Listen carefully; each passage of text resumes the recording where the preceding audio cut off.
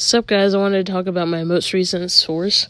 So I visited my local thrift shop. That's my favorite. It's super clean, it's organized, it's run by these older women typically and volunteers.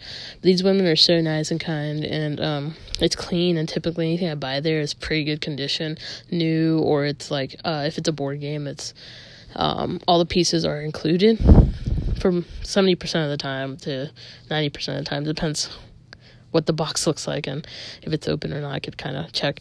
But anyways, so I'm trying to buy board games at this place. I try and buy like anything that catches my eye.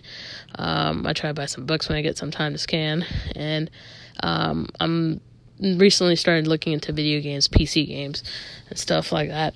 So last time I went directly into where the video games were, and there's this whole bin full of Wii games, PS3, like just good stuff like Mario. You got Just Dance, you got a lot of the classics, and anything like Wii related, like Wii Sports, etc. Right? Oh yeah, Call of Duty. I found a brand new Call of Duty. Which one is it? Advanced Warfare for PS3, which is awesome because that's gonna go on my Amazon account.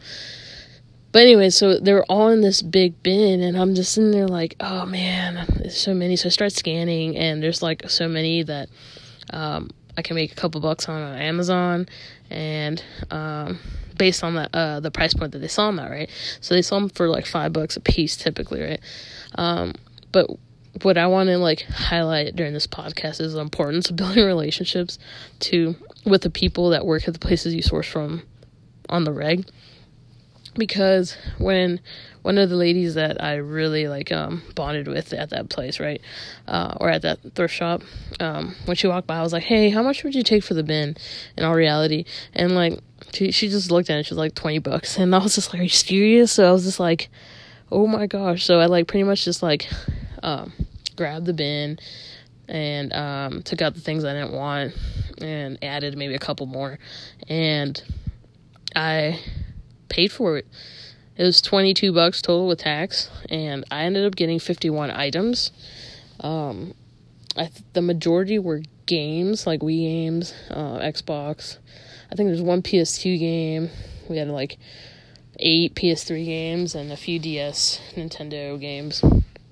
And maybe one PSP, I think, and 8 movies or something. And on top of that, too, I got a board game, which right now that I'm talking about it, I remember that it's in my car still.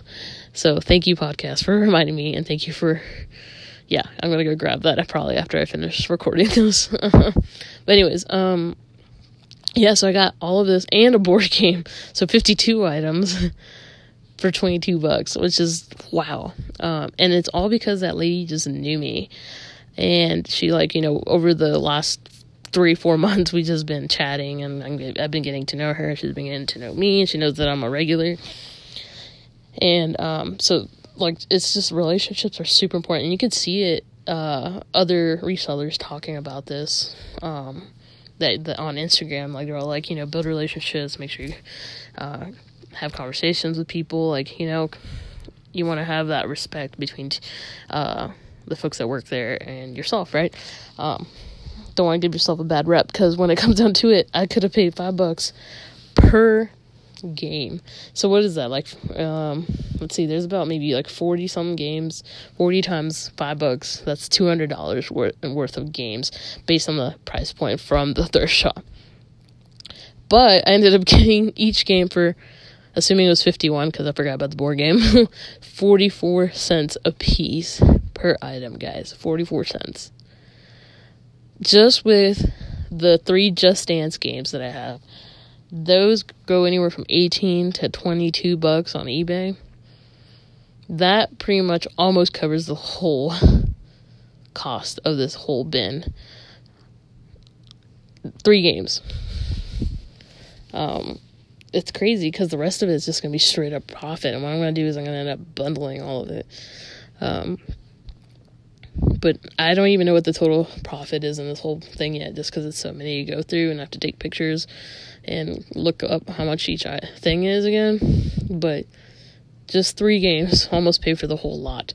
I'm, for the heck of it, with the Mario sports mix game and the Just Dance 3, that actually pays for it, and there's profit already, so that would be about $40. So assuming minus cost and everything, that actually ends up paying out $30. So that actually pays for the whole thing and gives me profit with 4 games. So I'm pretty stoked. Hopefully going to build my Amazon with video games, so that way maybe I can get unlocked in other areas. So I'm slowly just trying to build my Amazon with games.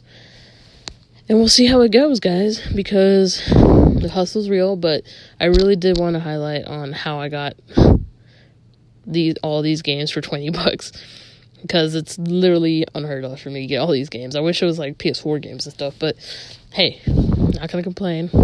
All good stuff. And I actually found a few movies that I wanted to keep myself, so super happy with that purchase, and look forward to sharing like many more sourcing trips that I feel are successes with you guys. So let me know if you have any questions. DM me on my Instagram, and let me know what's up, guys. I want to hear y'all stories, so please share. All right, talk to you guys soon. Bye.